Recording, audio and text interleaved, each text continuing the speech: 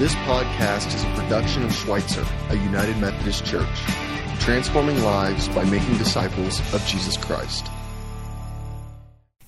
Like this? Does this work? Can you tell if the audio's working? Give me the cues.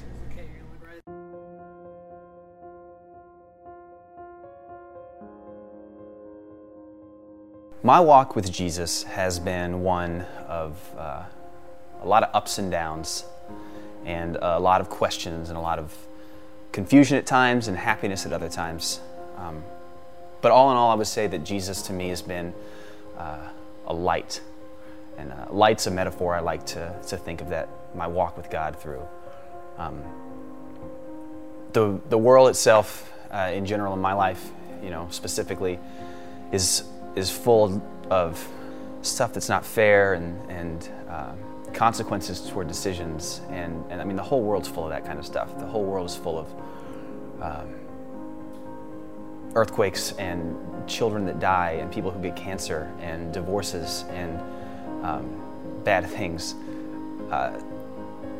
And so Jesus being a light to me has been something that's helped illuminate the world and change my worldview in a positive way.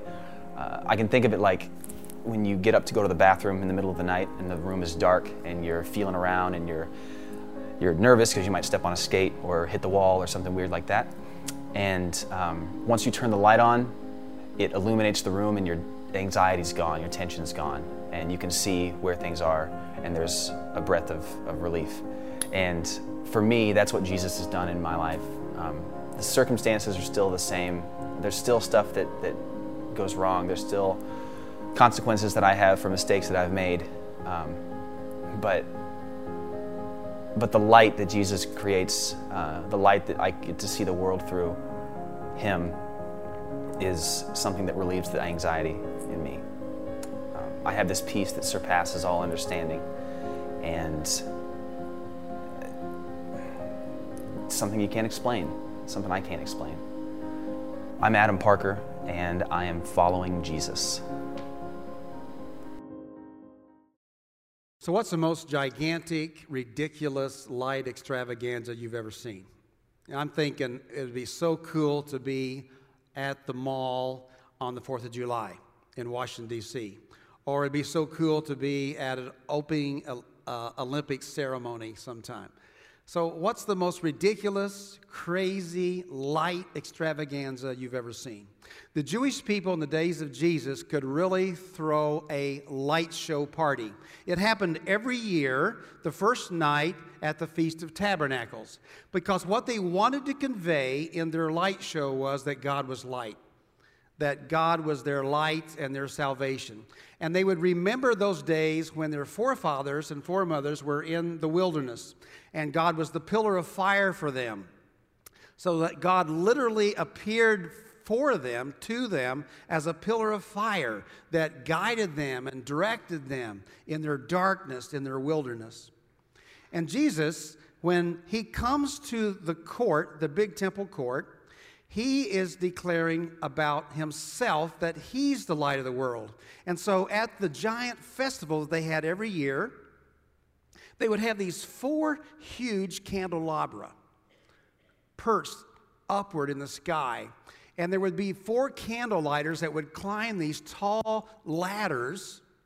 And they say that when the light of the torches of the candelabra were lit, the brilliance of the light was so great that there wasn't a home or a courtyard in all of Jerusalem that couldn't see it. They had dancers with light torches. They had cymbals and loud clashing cymbals and musicians parading and dancing in the light of God. So it's in the midst of this big light extravaganza that Jesus has the audacity to say, I am the light of the world. Those who follow me will never walk in darkness. So today, in our scripture together, we're going to look at this conversation that Jesus is having with the religious authorities. And we're looking at really a very tough conversation where Jesus makes 5 incredibly bold statements about himself. And before we look at each of those statements today, I want to invite you to just follow along with me as I read from the Gospel, the 8th chapter, this conversation and these claims that Jesus is making about himself.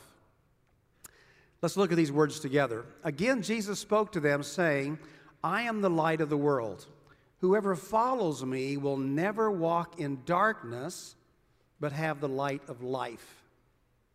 Then the Pharisees said to him, now the Pharisees are the religious authorities of the day, you are testifying on your own behalf. Your testimony is not valid. Jesus answered, even if I testify on my own behalf, my testimony is valid because I know where I have come from and where I am going. But you do not know where I come from or where I am going.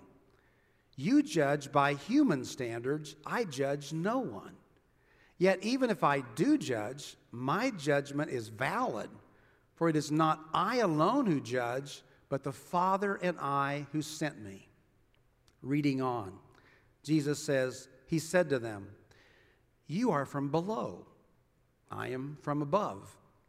You are of this world. I am not of this world. I told you that you would die in your sins, for you will die in your sins unless you believe that I am he. They said to him, who are you? Jesus said to them, why do I speak to you at all? I have much to say about you and much to condemn, but the one who sent me is true, and I declare to the world what I have heard from him. They did not understand that he was speaking to them about the Father. So Jesus said, when you have lifted up the Son of Man, the Son of Man was one of Jesus' primary terms about himself. It's a term rich in Scripture about the Son of Man is the Messiah, the Christ. When you have lifted up the Son of Man, speaking of the cross, then you will realize that I am he, and that I do nothing on my own, but I speak these things as the Father instructed me. And the one who sent me is with me. He has not left me alone, for I always do what is pleasing to him. And as he was saying these things, many believed in him. Then Jesus said to the Jews who had believed in him, if you continue in my word, you are truly my disciples, and you will know the truth, and the truth will make you free. 5 bold statements of Jesus. The first statement is, I am the light of the world. In the midst of this light extravaganza place, I'm the light of the world, Jesus says. Whoever follows me will never walk in darkness, but always have with them the light of life. What's Jesus saying? He's painting a clear picture between darkness and light. He's saying we live in a dark world. Don't you sense this? That there's a darkness in our world. There's a spiritual darkness. There's a heaviness. There's a complexity. There's a confusion at work. Jesus is clearly acknowledging that. But he's saying, I am greater than any darkness in your life. Second bold statement of Jesus. He says these words, you judge by human standards. I judge no one. Yet even if I do judge, my judgment is valid, for I do not judge alone, but I and the Father who sent me. What's Jesus saying? Well, you know, you human beings, here's how you typically judge. You label people. You pass condemnation on people. You throw away the key. He says, I didn't come to judge. That's not my spirit at all. I didn't come to condemn. In fact, elsewhere, Jesus says that I came not to condemn the world, but to save the world. And yet he does also say that in his judging, doesn't he, that he and the Father will judge, will discern. What's Jesus getting at here? Well, in a particular courtroom, this particular judge was rendering some harsh sentences. In fact, every case, she was rendering the maximum sentence to anyone that was found guilty. And as this one particular man, was convicted of his crime, and she rendered the harshest judgment possible, there was a gasp in the courtroom, and he was visibly shaken, so his attorney reached over and embraced his client. And immediately the gavel fell, and the judge said, "There will be no hugging in my courtroom." Jesus is saying something here to us. I and the Father don't judge like that. In the judgment that Jesus brings about us, he stands with the guilty. And the judgment that God renders us has compassion and mercy and care for the guilty party. Now, I find this incredibly good news for me.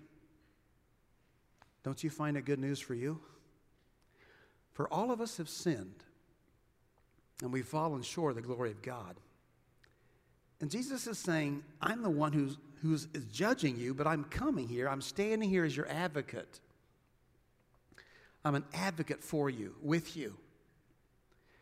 And my compassion, my care is with you, even in the midst of my judgment. What a contrast. Third bold statement of Jesus. Jesus says, you will die in your sins unless you believe that I am he. Now this appears like very harsh words. You will die in your sins unless you believe in me. And yet it's kindness to speak truth into someone's life. This isn't the first time Jesus has said that to them. The reality is that without Christ in our life, in our world, we're dying here. And Jesus isn't talking specifically or only about physical death. He's saying, without me, without claiming me into your life, you're dying spiritually. And he's holding out that hope that we can be empowered, that we don't have to die in our sins, that we don't have to remain in this darkness. He's calling us to faith in him. I was reflecting on these words this week, and I was thinking about how darkness works, and I was thinking about the consequences and the progression of darkness. And so think about this for a moment. When there's spiritual darkness, when we have this malaise in our mind, when we have confusion, when we don't have a sense of what's up or down, it leads to confusion and disorientation, and there's a disconnection that we have with God. We have a disconnection with our true self, the person that God created us to be, and we have a disconnection with others.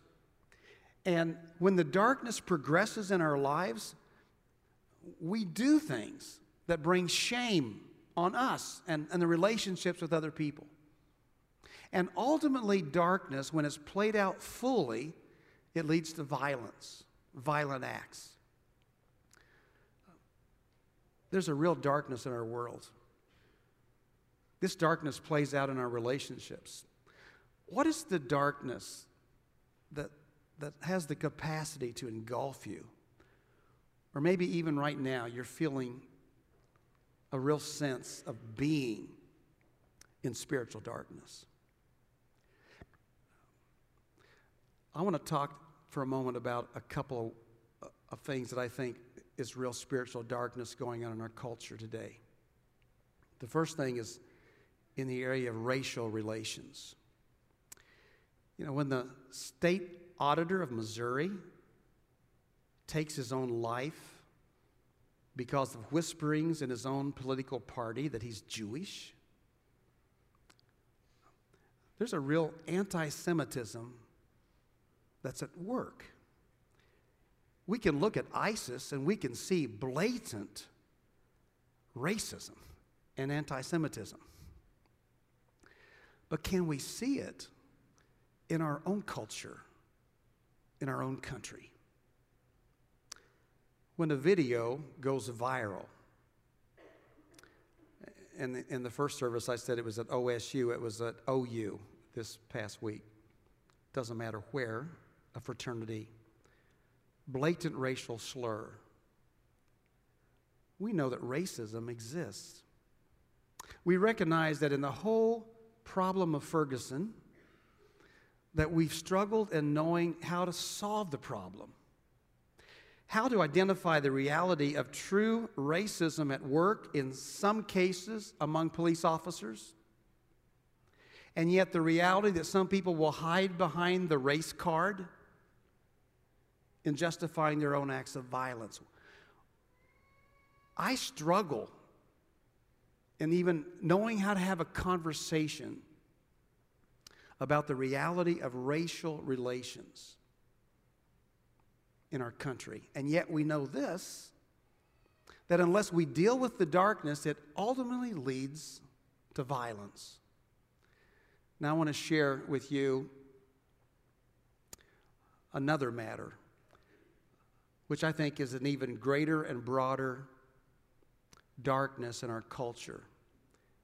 And that's in the area of sexual relations. In the book 50 Shades of Grey, we hear this story played out of erotic acts in a way that's hard for us to fathom. And yet 45 million copies of Shades of Grey have been sold in this country. When I want to be of help to someone in the area of sexual perversion, I like to go to a website, xxchurch.com. And when I went through this week, I came across a blog written by a woman who had fallen into the 50 Shades of Deception, she calls it, through this book. I want to read just briefly some excerpts of her words. She says, "I'll never forget the day I met Christian Grey.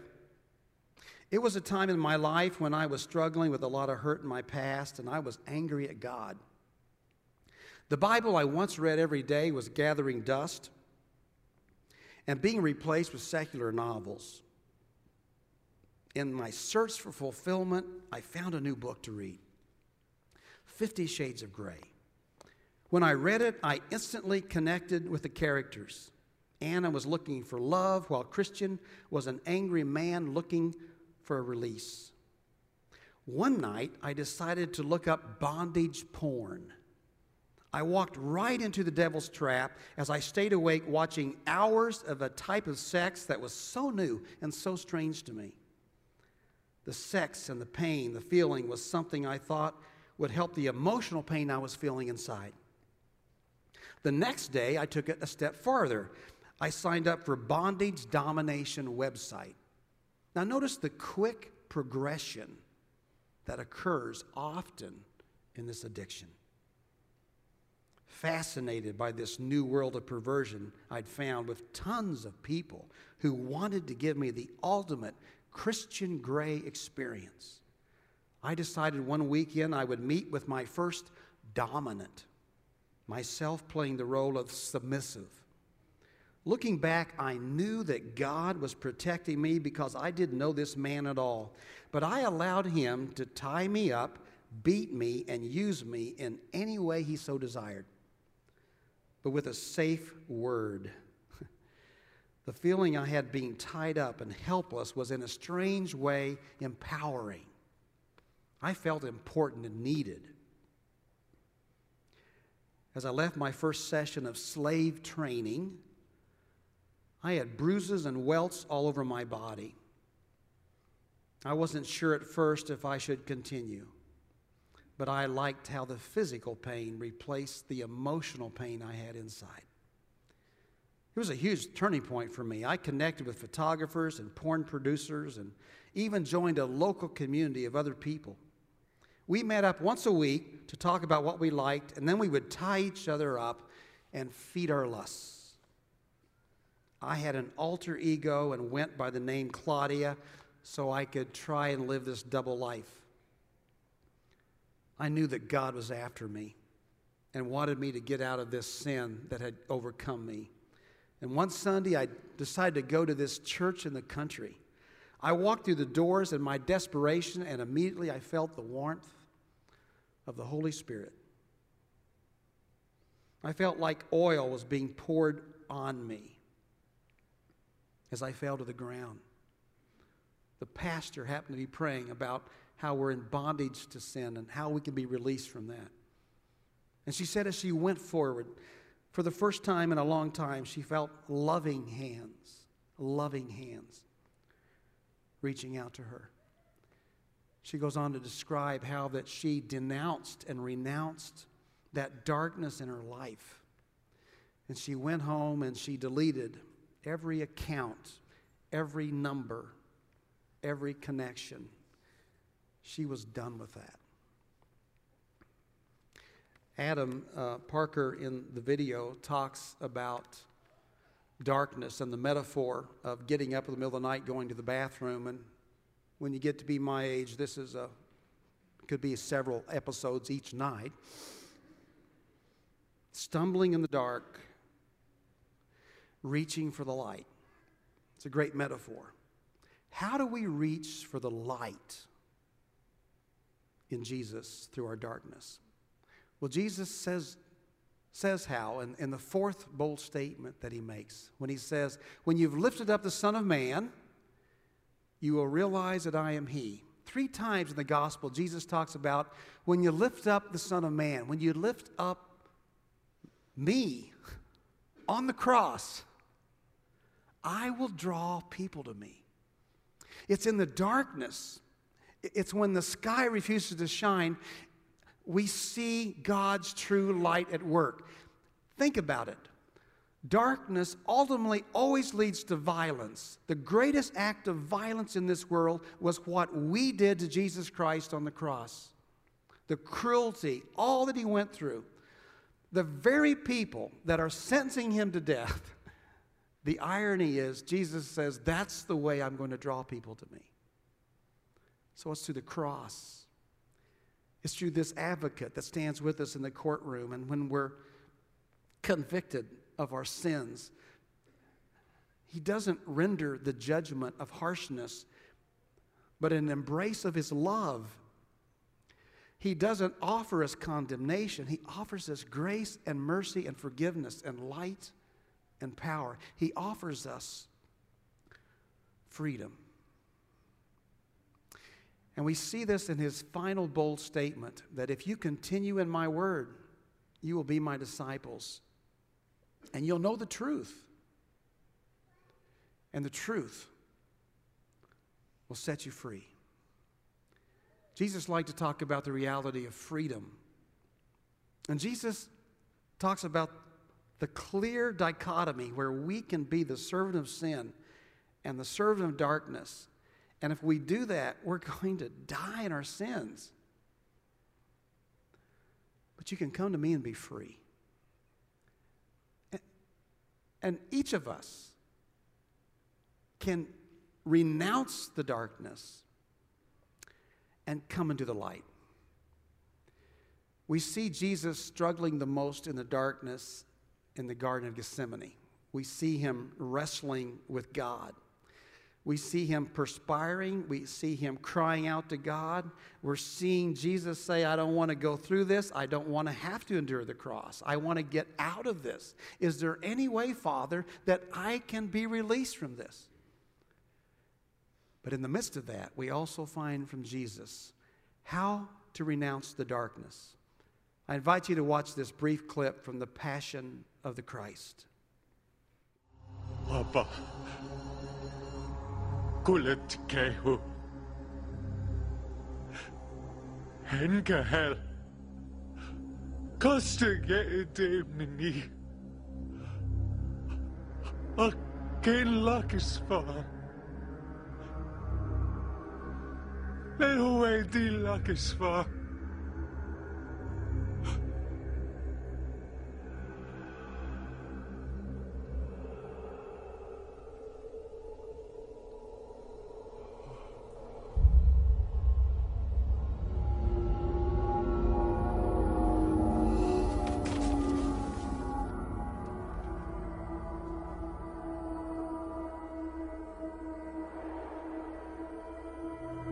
Man är back.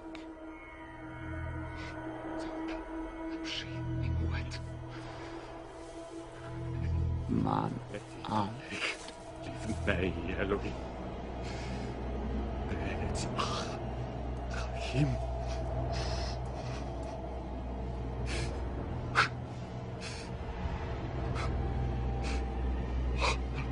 Tveni Adonai. Elohei, Tirchach, Ben Meni.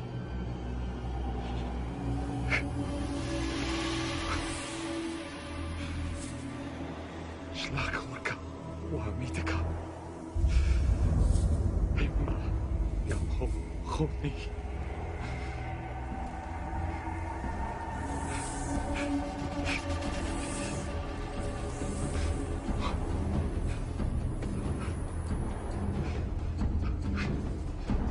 Elohai al tirchak ממני.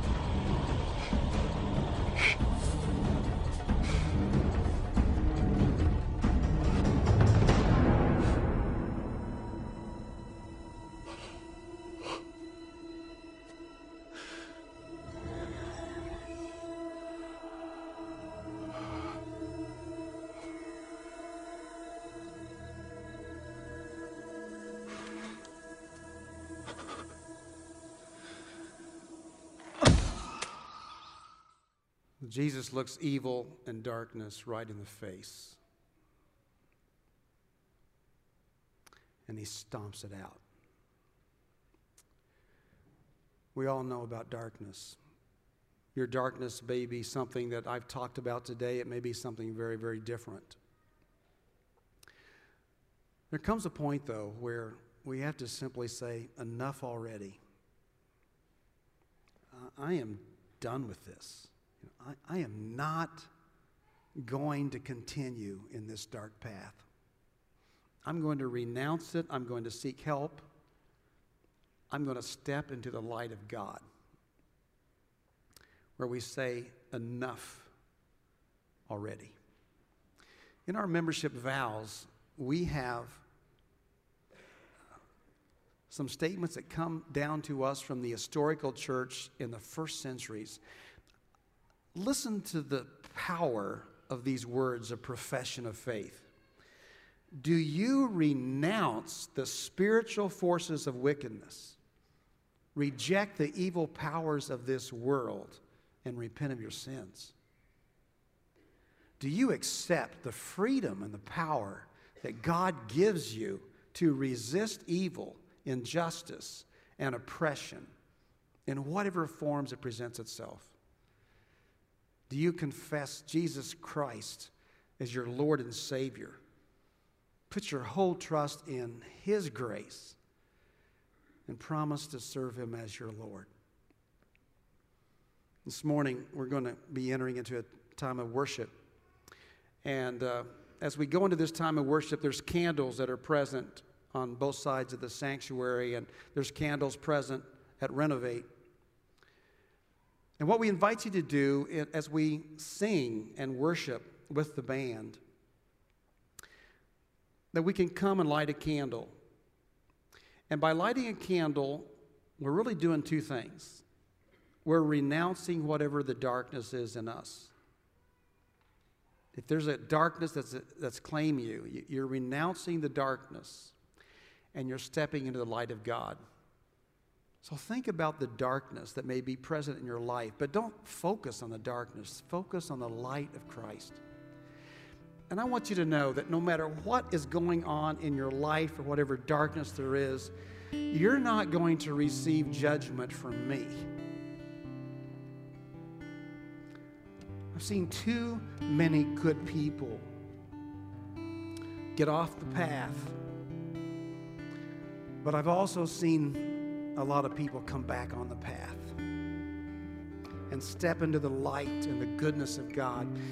And Jesus wants us to get this. He wants us to know that we don't have to die in the darkness. We can step into the light. We can know Him. We can live in His freedom and in His power. And if the Son sets us free, we are free indeed.